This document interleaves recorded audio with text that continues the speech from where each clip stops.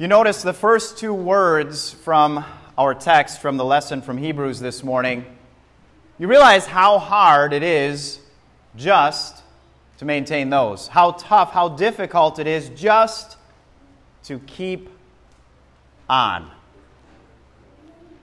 And I don't know about you. I don't know if it's just one of those lingering symptoms from the pandemic. But it's a struggle just to get through, just to keep going, to find the energy just to kind of go through life.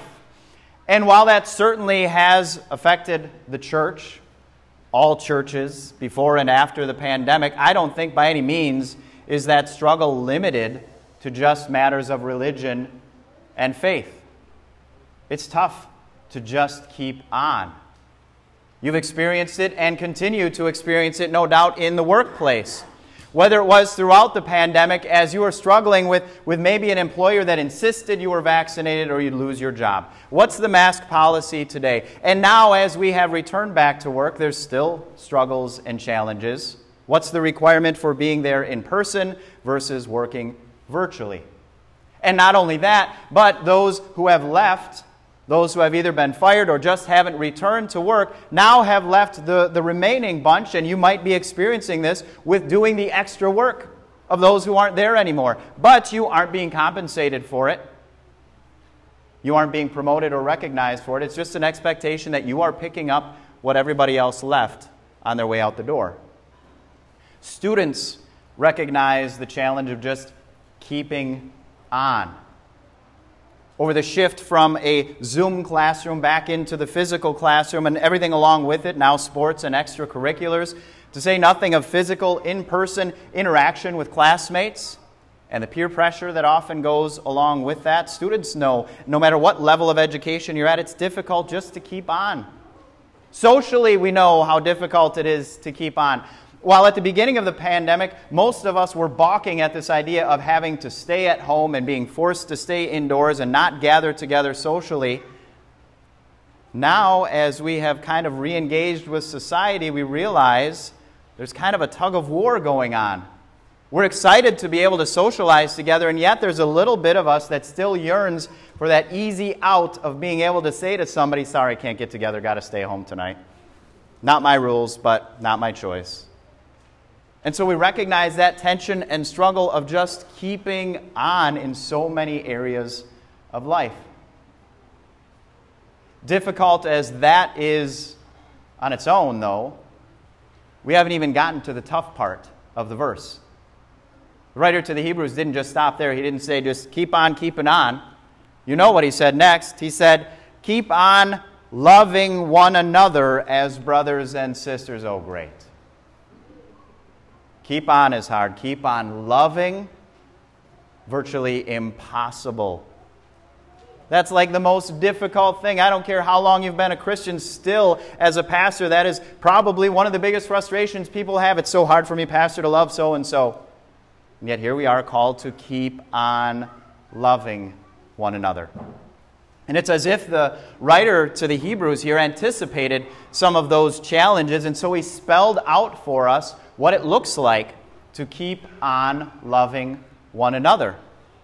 He referenced the ways in which we can do that in showing hospitality to strangers, in remembering those who have been imprisoned, or we could lump together with them those who in general are just in need, and in honoring single people and husbands and wives, and how we hold in high regard God's gift of marriage and the gift of sex that is supposed to go with it. These are ways that we keep on loving one another. And at the time this letter to the Hebrews was written, that would have been a uniquely different challenge than it is today. Because there was a lot of different things going on in the world, especially for Christians at that time. At this time, when we read these words, there was heavy persecution that Christians were experiencing. So that adds a little different flavor to help us understand why this was such an issue. If you were a Christian afraid of being persecuted for your faith at that time, you maybe understand why you'd been reluctant to show hospitality to a stranger. Because what if that stranger was somebody that was seeking to infiltrate your group, your congregation, your network of friends, and put together a list of Christians that he could then report and imprison, which was a very real thing, or take away your property, or, yes, put you to death. Which also makes sense then why the writer to the Hebrews would encourage, remember those who have been in prison, more likely for their faith. Why would you be reluctant to remember them? Because if anybody else saw you caring for or providing for fellow imprisoned Christians, guess what? Guilt by association. They would have lumped you together with them in a second. So there were unique challenges that help us understand and even excuse to some degree why it was hard for Christians at the time this letter was originally written to show hospitality to strangers, to remember those who were imprisoned. They at least, we might say, had an excuse. But we aren't under that same kind of persecution, at least not in our country in 2022. So, when we are called to show hospitality to strangers, knowing that there is no real threat, no real reason to be afraid to do that, why don't we? When we are called to remember those who are in prison, to have compassion on them, or to remember those who are just in need, and we know that we have nothing to be afraid of when we do that, then why don't we? When there's nothing to fear, except maybe a balk or being jeered or made fun of by society, as far as holding God's gift of marriage and sex in a higher regard than our culture does, why don't we? Why don't we do all of these things? Well, I know what you're thinking, and I know what you're thinking because it's the same thing that I think. So we have all of this ammunition that is lined in our brain, swirling around, defending exactly why we don't do all of those things. That's what our sinful nature is good at doing, coming up with reasons, rationalities, excusing why we don't do any of those things. And like I said, I only know you do it because I do the same thing. But ask yourself if whatever justification you have for not doing those things, for not continuing to keep on loving each other, ask yourself how well that justification or that excuse would stand before God. You probably know, as I do, that it wouldn't. So let's not beat around the bush. Instead of pretending that we aren't guilty of this, let's just be open about it. Confess that it's us. Confess that we are so self-centered and we so often love ourselves more than we love others. Confess it and work on it.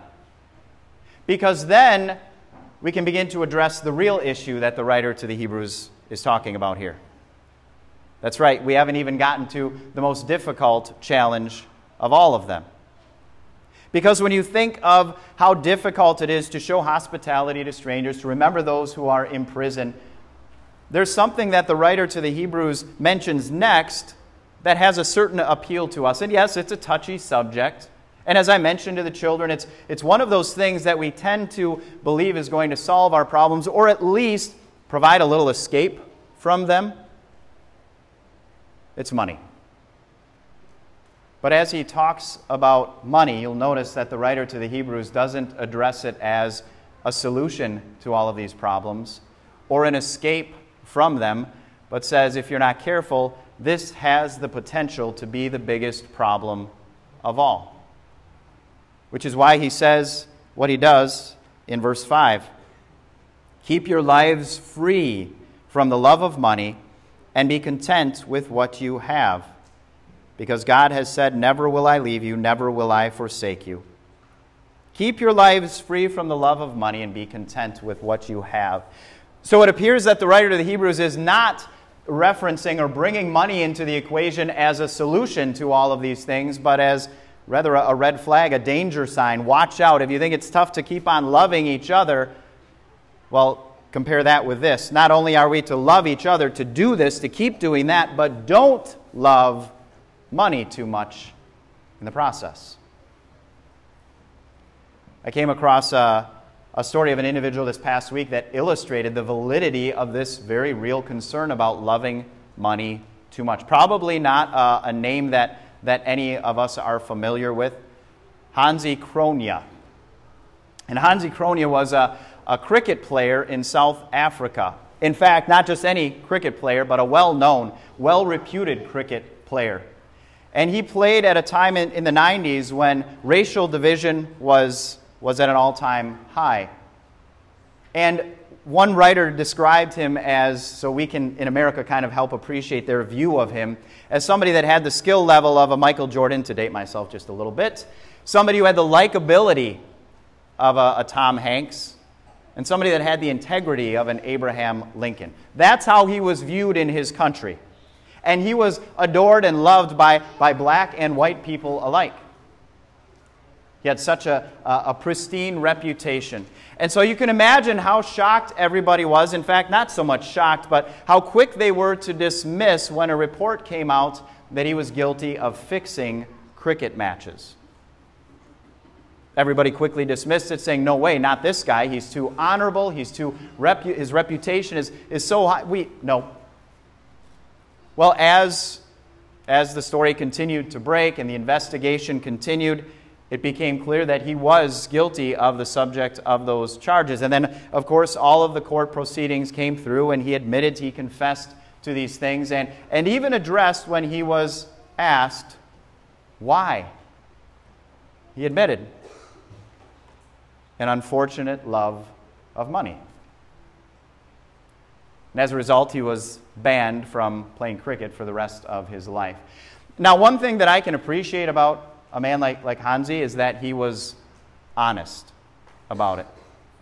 And I can't always say that about myself when it comes to a love of money. As we talked about last Sunday a little bit, most of us wouldn't readily admit, yes, I love money, and without apology. But the issue comes up that we're so good at deceiving, at fooling ourselves, that no, it's not money that we love, but it's the end around that says it's all of the stuff that money affords us, all of the associations with money that we love. So no, I don't worship money, but give me security, give me status, give me stuff. Those things we find ourselves attached to, don't we? And those might be the things that we conclude money afford us those opportunities, and that's why money matters so much to us for this life. But what matters for this life doesn't for the next. You have undoubtedly at some point come across either a cartoon or a picture of the hearse that is loaded down with baggage and suitcases and belongings, pulling a U-Haul behind it. And the reason we chuckle when we see that image or that picture is because we realize what it's illustrating. You can't take it with you when you die. And that's kind of a sobering reminder. Think about that for a moment, that everything that belongs to you, everything in your possession at this very moment is going to belong to somebody else. Like it or not, you have no control over it. It will belong to somebody else. Maybe you can designate who it's going to belong to, but it's not going to be yours after you are done here on earth. And not only that, when we talk about money and possessions and belongings, here's the biggest shortcoming that they have. They cannot buy for us the things that really matter in life. No amount of money, no matter how high you pile it up, can buy you peace. Cannot buy you forgiveness. Money will never be able to buy you unconditional love. Money can't buy you eternal life. And we could list all kinds of other things that money can't buy you. And do you know why money can't buy you those things and so many more? Here's why. They've already been purchased.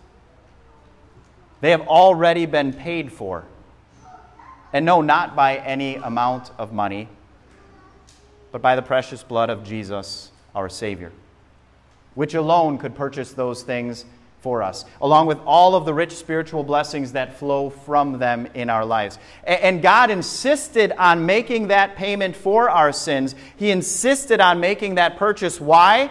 So that He alone could be the one to gift those things to us. And that is exactly what he has done. He has made it free and available for everybody through faith in Jesus. Those are the gifts, dear friends, that matter. They matter for eternity, yes, but because they matter for eternity, they also matter very much right here and now. And it's because of what has been bought and paid for us that we can also then look to the last section of these verses from Hebrews and cling to these gracious promises that God gives to us through faith in Jesus. When he says in the last part of verse 5 and then in verse 6, "Never will I leave you, never will I forsake you. So we say with confidence, the Lord is my helper. I will not be afraid. What can mere mortals do to me?" That confident trust, those gracious promises, give us security and status. They give us all the stuff that we really need for this life. What else do you think that money can offer you that the God who has promised to help you in every need can't do for you? And not only that, but along with this promise that he's never going to leave us, think about what that means. You don't have to be afraid of abandonment, of desertion, of isolation, of being alone for the rest of your life, because God has said you won't be, as far as I'm concerned. I won't leave you. And with this promise comes a different understanding and appreciation of the verse we looked at earlier, verse 5, where he warns against the love of money, but then the second part of that says, be content.